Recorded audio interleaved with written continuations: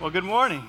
Just a big thanks to that awesome band, just leading us so well and stepping up this week. And if you're a guest or a visitor, my name is Brian Clayberg. I'm not the senior pastor. I serve on church staff here as one of the worship pastors, and so I'm normally have the opportunity to lead you in that capacity. And this morning I have the privilege and the honor of leading us in a different facet of worship through the preaching and the teaching of the Word. And I'm always excited and thrilled and honored and humbled to do that.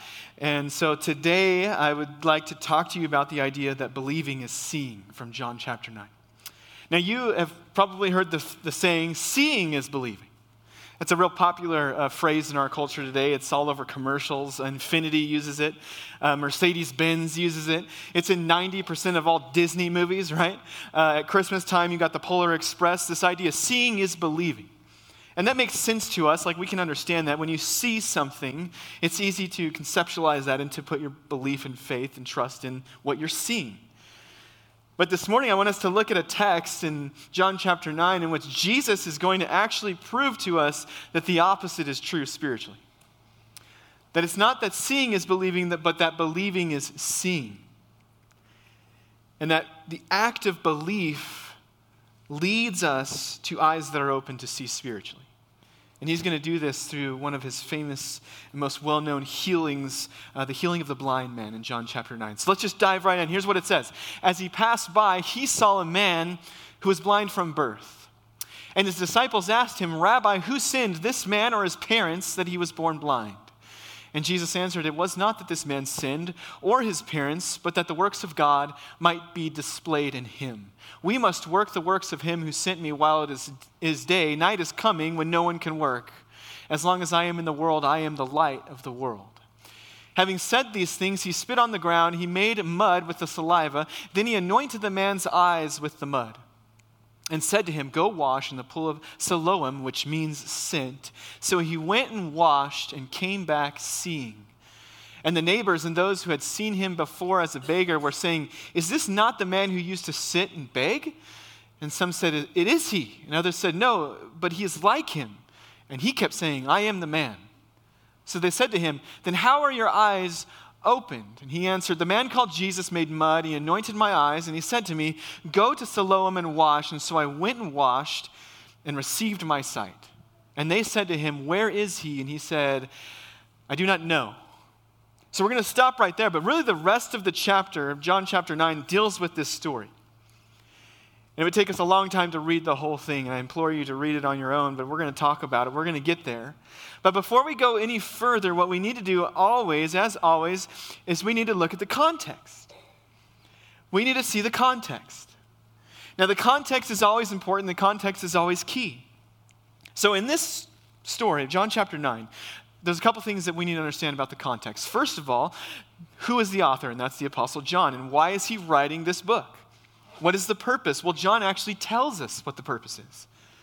He tells us at the end of his book, in John 20, verse 31, he says, "Now Jesus did many other signs in the presence of the disciples, which are not written in this book. But these, the ones that he recorded, these are written so that you may believe that Jesus is the Christ, the Son of God, and that by believing you may have life in his name." This is the purpose for John's gospel. He admits that. He wants his audience, he wants his readers to read about these stories, to read about the parables and the teachings of Jesus and the healings that he did, and believe that Jesus is who he said he was, the Son of God. That's his aim. And one of the greatest proofs that he's going to give us is this story, this healing of the blind man, because of all that it entails. The other thing that we need to understand about the context is what has just happened right before this story. And in John chapter 8, we get one of Jesus' famous I am statements. He says, "I am the light of the world." In fact, he reiterates that in our text this morning. I am the light of the world. And last time I was with you in this capacity in preaching, I was honored to be able to teach you the text and talk to you about the text where Jesus said, "I am the bread of life." And what we have to understand, whenever Jesus makes one of these I am statements, it's really important. He's not just making a flippant statement. He's taking the name of God and applying it to himself. He's putting himself on the same level as God. He is saying, I am God and I am the bread of life. And in our text, he's saying, I am God and I am the light of the world. I'm not a light in the world, I am the light of the world. And after making this statement, what better way for him to illustrate that he is the light of the world than by healing a blind man? And so he's going to illustrate this fact that he is the light of the world because he's going to take away darkness and he's going to restore light and sight to a man who's been born blind. So it starts off in verse 9. In verse 1 of chapter 9, he says, as he passed by, he saw a man blind from birth. Now, this isn't just Jesus and the disciples on a morning stroll, and they see this guy. Actually, they're fleeing for their life. I mean, read the verse right before this, or the chapter 8. Jesus is teaching, he's holding nothing back. He's making all these outrageous statements that he's the Son of God. The Pharisees and the religious leaders think he's blaspheming, and they even have stones in their hand ready to stone Jesus. And so Jesus and the disciples have to flee for their life. They are fleeing literally for their life when they see this blind man. And isn't that awesome? That the character of Jesus Christ, even in a moment of personal danger, would stop and would heal this man. What an awesome thought that is. But it says he sees this guy, he's been here, he comes to this place, he sits the same place every day, he begs, he's hopeful, he cannot work, he's blind from birth, all he can do is beg. And Jesus sees him, and remember, this is going to be an illustration for us of the claim, the truth claim, I am the light of the world. So the first thing that we need to understand, he's the light of the world, he's come to illuminate darkness. The first thing that we need to understand about this text is this. The blind man represents on a physical level what we all are on a spiritual level, and that is that we are born blind. This is an illustration of the fact that Jesus is the light of the world. And this guy is going to act as an illustration. He's going to represent on a physical level what you and I are on a spiritual level, that we're blind. In fact, in 2 Corinthians 4:4, it says this, the God of this world. Who is the God of this world? That is Satan. The God of this world has blinded the minds of the unbelievers to keep them from seeing the light of the gospel of the glory of Christ, who is the image of God. There is a condition that we have, that we are born into when we come into existence in this life. There is a blindness that we all have spiritually. King David would say it this way in Psalm 51, behold, I was brought forth in iniquity. In my sin did my mother conceive me. We are born into spiritual darkness. That is the reality for you and for me. We need something outside of ourselves to illuminate truth in our life, spiritually speaking. And Jesus is going to do this with this guy on a physical level, but it's going to represent what you and I need on a spiritual level. Then in verse 2, his disciples ask him, Rabbi, who sinned, this man or his parents, that he was born blind? Now notice that he doesn't ask Jesus, is it because of sin? No, they just assume it is because of sin. You see, this was a real popular teaching in first century Judaism. I mean, the rabbis and the religious leaders of the day, they taught people that it's basically modern day karma, right? That if you have something, a physical ailment, a physical disability, you're walking through a season of life that is difficult and hard, that is a direct result of your sin. That's what they taught the people. They misinterpreted texts in Scripture that talked about how sin is going to come upon the fourth and fifth generation. They misinterpret those things, they misunderstand, and they teach the people that your sin or everything that you're dealing with is a direct result of your sin. And Jesus, in one statement, obliterates that teaching. And in verse 3, he says, it was not that this man sinned or his parents. Because they thought if it wasn't the guy that sinned, then it must have been his parents. Or maybe his grandparents. But someone did something. And Jesus said, that's not the reason. What is the reason? But that the works of God might be displayed in him. Here's what Jesus is saying. And this might be difficult for some of us, but this is the reality. Jesus said, you want to know why this man's been born blind? Why he's been blind all his life till this moment? It's so that in this moment, right here, right now, I can heal him. And that everybody that's around can witness this, and it can show everyone, I am who I said I am. I am the Son of God, because only the Son of God could do that. I'm going to heal him. And then everybody throughout all the history of time that reads this story will understand that I am the Son of God. That's why this man was born blind. For this moment right here. Remember, he represents on a physical level what you and I need on a spiritual level. And then it says, having said these things, he spit on the ground and he made mud with the saliva. Then he anointed the man's eyes with the mud. Now, isn't that strange? Like, why does Jesus do it this way? I mean, he spits on the ground, he mixes it up, makes a little mud pie, and slaps it on the guy's face. Like, what's that about? Like, we're so used to Jesus just like saying the words, right? Like, or touching someone, or someone touching him and they're just healed. What's the deal with all this saliva and mud? And, as I was kind of studying for this, I was trying to get as many different perspectives as I could, why people believe this. And, there's a lot of scholars that think that in first century Judaism, in the ancient realm, they thought that saliva had some healing agent to it. So maybe that was it. And some people thought that Jesus was creating a parable within the story, that just as God created from the dirt, that Jesus was creating dirt and putting it on, whatever. Here's the answer. I don't know. That should be the best answer because it's not in the text. It doesn't tell us why. So I don't know why Jesus decided to do this, but can you just imagine for a moment what this must have been like for this blind guy? He's been born blind his whole life. He cannot see his whole life. He's never experienced sight. All he can do is sit and beg. And suddenly he hears footsteps coming towards him. This small crowd of people, Jesus and his disciples, he hears them walking towards him. And what does he think in that moment? Like in the darkness of his mind, what is he hearing? What is he thinking? Is he thinking, oh no, someone's coming to rob me? Because that happened a lot. And people would prey on these beggars. When they would actually get something, they'd go and rob them because they couldn't defend themselves. Is he in that moment thinking, oh no, he's holding his stuff tight, like, no, please don't let someone rob me? Is he thinking in that moment, maybe someone's going to come and put something in and I'm going to get to have a meal today? And in this anticipation of what's going to happen, I don't know. He's just listening, he's intent, and what does he hear instead? Here's what he hears. I mean, could you imagine like being this blind guy, like, whoa, what's happening? What's happening? And you just hear some spit hit the ground, and then you hear kind of like some moving some stuff around, and then this blind guy, what does he feel?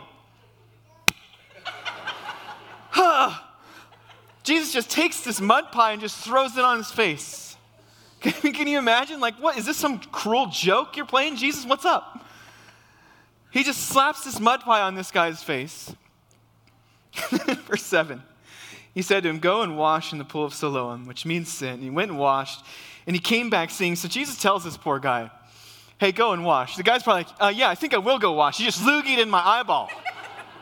Thank you very much, I will go wash. And but imagine this poor guy. He can't see. He's got to like fumble his way around trying to find this pool. Are people making fun of him? Are they mocking him? He's got dirt and spit all over his face.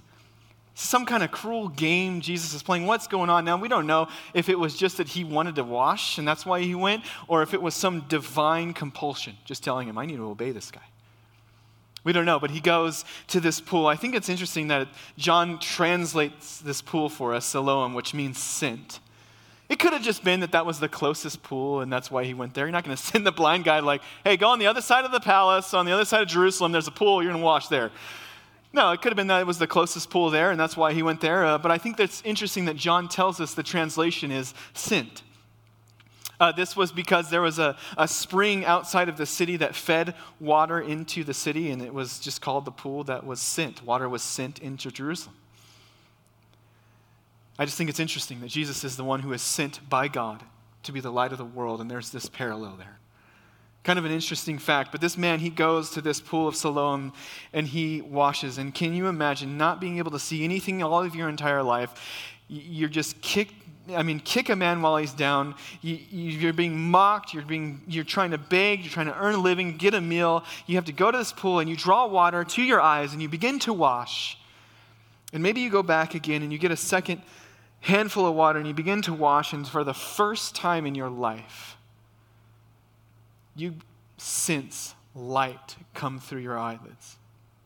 Like, you know what I'm talking about when your eyes are closed, but there's still a light on? Can you imagine for the first time in your life experiencing that? And he's probably thinking, what's happening?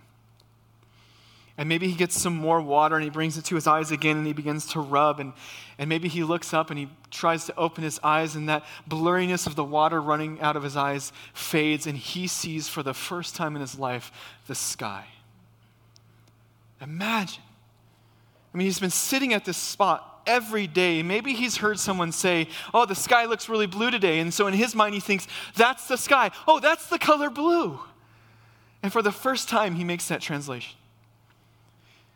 And maybe he looks down at the water and he sees water for the first time in his life and he's felt it before.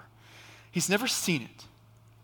And maybe as it starts to calm from his hands going in it, he sees for the first time in his life, can you imagine, his own reflection? Seeing yourself for the first time. Looking up, this flood of information coming into his life, colors and sounds, and he's making these comparisons and he sees people's faces. Maybe he looks over and he sees the spot where he's sat and begged every day of his life. What emotion rushes into his soul. I'm never going to have to do that again. And maybe he's looking for Jesus, this one who healed him and his disciples, and he can't find him. They're gone. He can finally see, but he can't see the one who's healed him. This is an incredible miracle Jesus has done. An incredible miracle. As it is for us when he heals us of our spiritual blindness. Amen? And so the people that are his neighbors, that are close to him, that are in this community, man, they struggle with this. As you probably would too. They don't understand what's just happened. There's some of them that are like, is that the beggar that we used to know? Like, is that him? And some of them, no, it's just a lookalike. And the guy that the whole time is like, no, it's me. I'm right here. You don't got to talk like I'm not in the room. I can see you now.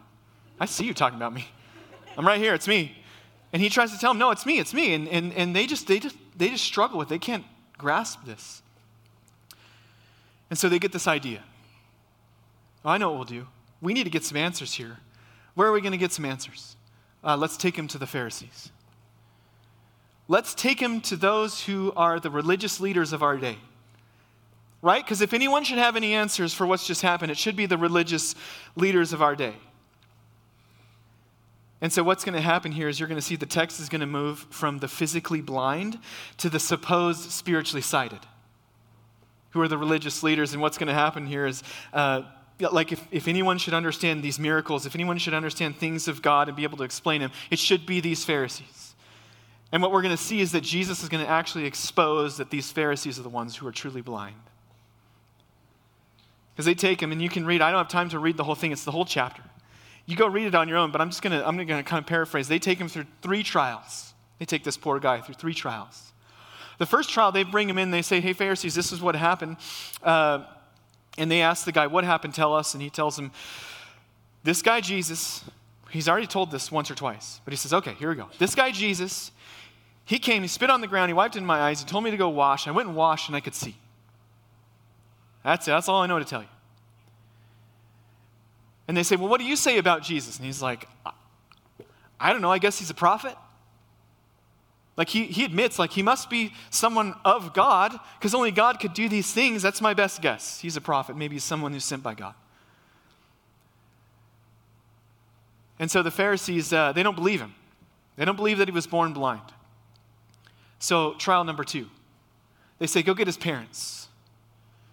Let's get to the bottom of this. So they bring his parents in for trial number 2. And they ask the parents, we got 3 questions for you. Question number 1, is this your son? Because a parent should know their own son, right? So is this your son? Question number 2 is going to be, was he in fact born blind? Because we don't believe him. And if those 2 things are true, then question number 3 is, how is he able to now see? And so his parents go, yeah, question number 1, he's our son. We know our son when we see him. That's him. Okay, check. That's a fact. Question number 2, yeah, he was born blind. The parents admit that. Okay, check. But then they throw their own son under the bus. And they say, but as for how he can see, I don't know. Go ask him. He's of age. And they don't defend him. This is not good parenting here. They don't defend him. They just throw him under the bus. Why? Well, there was a reason why. Because they feared the Jews. John tells us that. They feared the Jews. They feared the Pharisees because here's the issue. The Pharisees and the religious leaders of that day had already made up their mind about Jesus. So it does not matter what Jesus does from this point on. Their mind has been made up about who Jesus is. The other issue is that Jesus did all of these things on the Sabbath. Like he always does. I just love that he just does things on the Sabbath. Just to, rustle feathers. Now the Sabbath was that day that God said, I want you to rest. I don't want you to do a bunch of work and a bunch of things. You need to rest. You need to focus on your relationship with me and rest. And what happened though, the Pharisees, they come up with hundreds of laws and rules on what constituted work. So they had rules that specifically apply to this situation that said you couldn't knead on the Sabbath, like knead bread. You couldn't knead bread. All right, whatever. You couldn't anoint eyes, because that happened a lot. You couldn't anoint anyone's eyes, okay? They had rules that said you couldn't heal anyone on the Sabbath. Like they made provision. If someone was about to die, you could keep them alive, but you cannot improve their condition until the following day. You cannot cure them. You cannot heal them until the following day. And so they said Jesus kneaded on the Sabbath because he made mud. And they said Jesus anointed this guy's eyes with the mud. That's violation number 2. And then obviously Jesus healed this guy, completely cured him. And so in the minds of the Pharisees, Jesus is a sinner. He is not of God because he's violated not God's laws, their laws. And they'd already made a decree. If you profess Jesus to be the Son of God, you are to be kicked out of the synagogue. And to us, we're like, okay, well, big deal. But to them, that is a huge deal. The synagogue and being a part of the synagogue was their life. If you were kicked out of the synagogue, it was like you were excommunicated from your community. This is why the parents did this in their cowardice and not defending their son. They did not want to be kicked out of the synagogue, so they said, I don't know, you go talk to him. He's of age. It's his responsibility. And so they bring this guy back in a third time. Trial number 3. And they say to this guy, listen, we know Jesus is a sinner. So you need to give glory to God, and you need to tell us what really happened. And the guy gets a little annoyed at this point. Like he even gets a little feisty. Like this is pretty interesting. The guy says, listen, I've already told you this.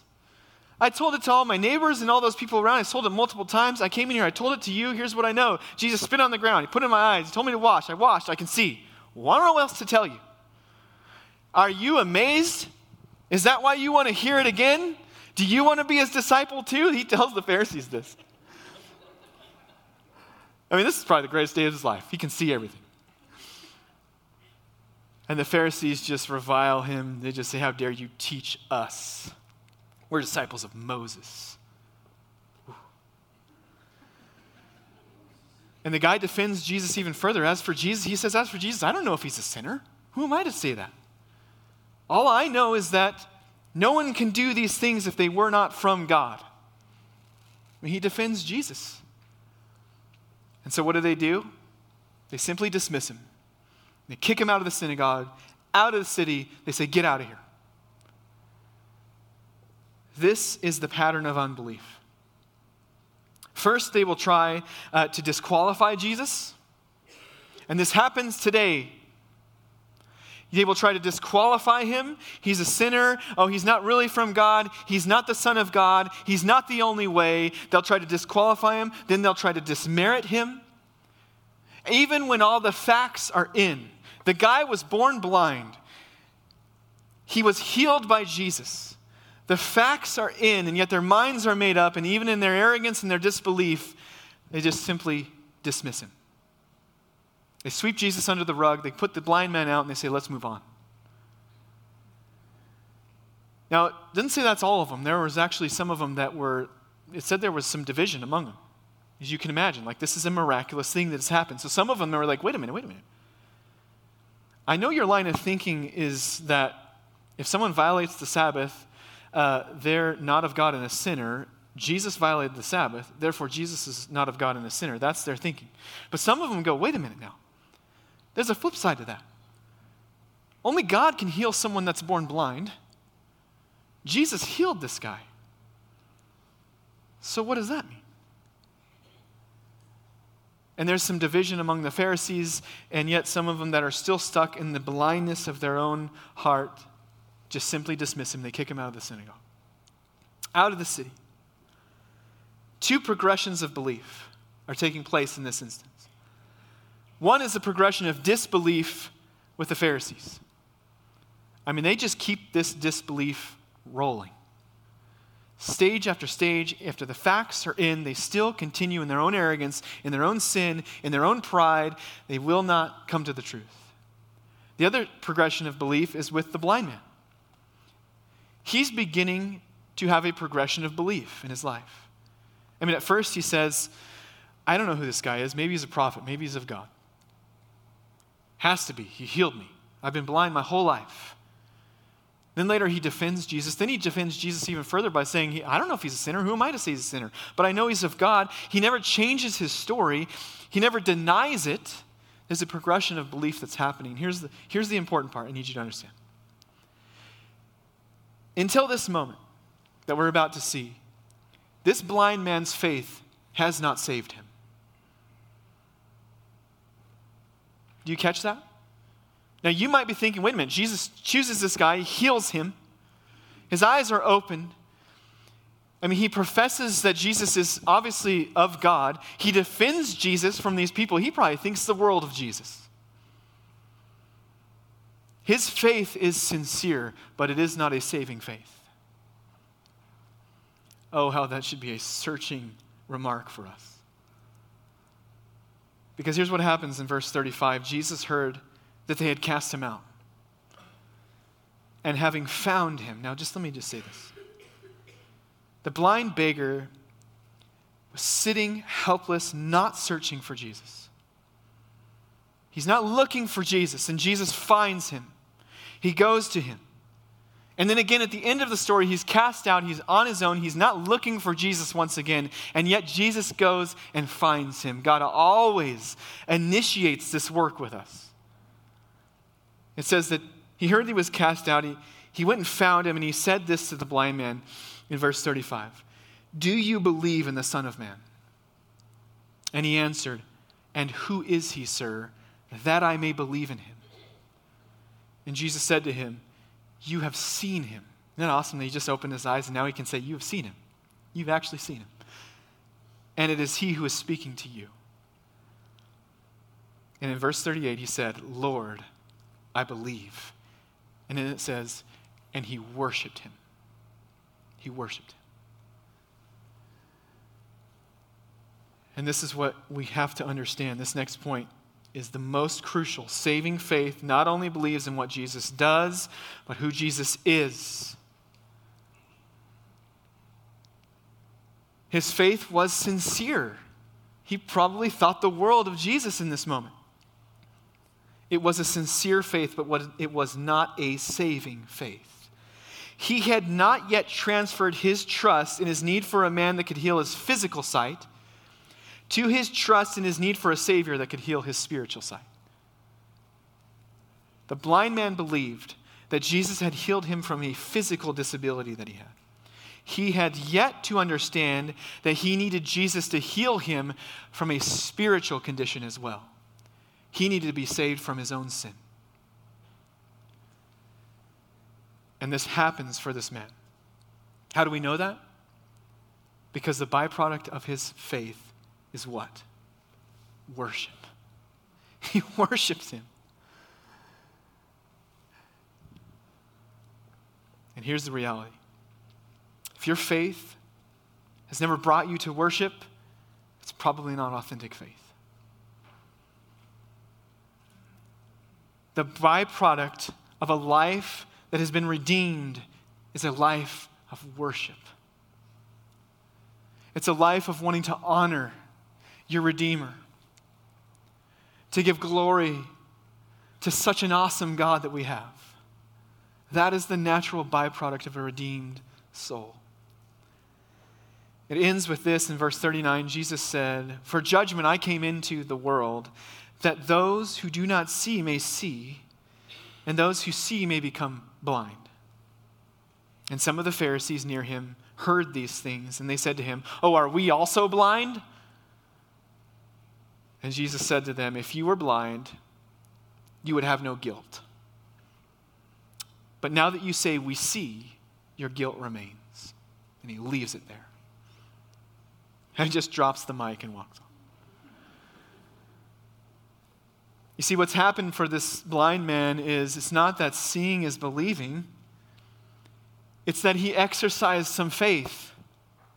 And when he exercised some faith, he began to see spiritually. Do you see the difference? And that's what we need to understand once again about this text. Seeing is not always believing. Sometimes belief is required in order to truly see. Listen, it's your faith that saves you. The gift of God that is your faith is what saves you. So sometimes we just need to exercise some faith so that our spiritual blinders can be taken off. It's not that seeing is always believing. Sometimes it's the act of believing that leads to spiritual sight. And that's what's happened for this blind man. He finally sees Jesus for who he truly is, not just for what he has done for him, but who he is for him, his Savior, his Redeemer. So a couple questions for us this morning. Where is your faith at? Who do you believe Jesus to be? Listen to me. You can think the world of Jesus. You can think he was a good moral teacher, a great historical figure. You could even want your kids to grow up in that environment. But is he your Savior? Your faith can be sincere all day long, but it cannot be a saving faith until you realize that Jesus is who he said he was for you. The Savior of your soul, the Redeemer of your sin. The only one that can do that. So where is your faith today? Who do you view Jesus as? A good moral teacher? A great historical figure? A prophet? Someone who's from God? Sure. Or is he your Redeemer? Your Savior? And if you've never trusted him as that, don't be like the blind beggar who still, even though he can see, is still spiritually blind. Put your faith and your trust in Jesus as your Savior. Exercise some faith this morning, and then watch and see as your spiritual sight begins to bloom.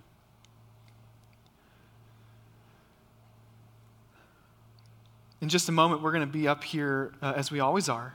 Some of us will be up here to pray with you. If you'd like to come forward to pray and to receive Christ, we would love to talk with you and pray with you about it. You don't have to come forward to do that. We tell you that every week. You can do that right where you are. You can do that at a home later today. But we would love the opportunity to talk with you, to pray with you, to encourage you. Maybe you want to fill it out on a Connect card and drop it at the Welcome Center, and we can get in touch with you this week. We would love to do that.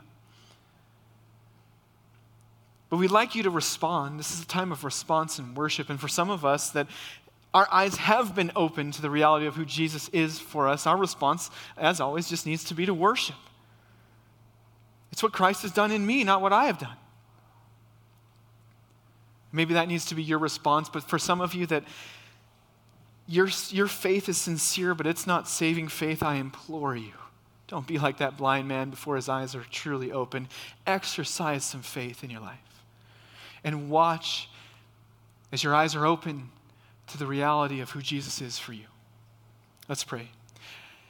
So, Father, we thank you for this day, a great day just to gather together as your church and to worship you and to learn about you and to ponder you and to remember you. How true it is that you are such an awesome God for us, and we thank you for that. And we thank you that you are the light of the world, that you have come, and even for many of us, that you have personally taken the darkness out of our life, that you've brought light and spiritual sight into us. Thank you for that. May our worship of you never grow dim for that reality. And God, but for some, I know that there are some in here, even though their faith might be sincere, their faith is not in you, Jesus, as their Savior. And so I would pray that you would work as only you can work. And that you would do what only you can do to draw us to you. And in that drawing, that we might exercise faith and see our eyes open, spiritually, maybe for the first time, just like this blind man. So thank you that you do that. And thank you again for this time. And we pray that in Jesus' name. Amen. Let's stand together and respond.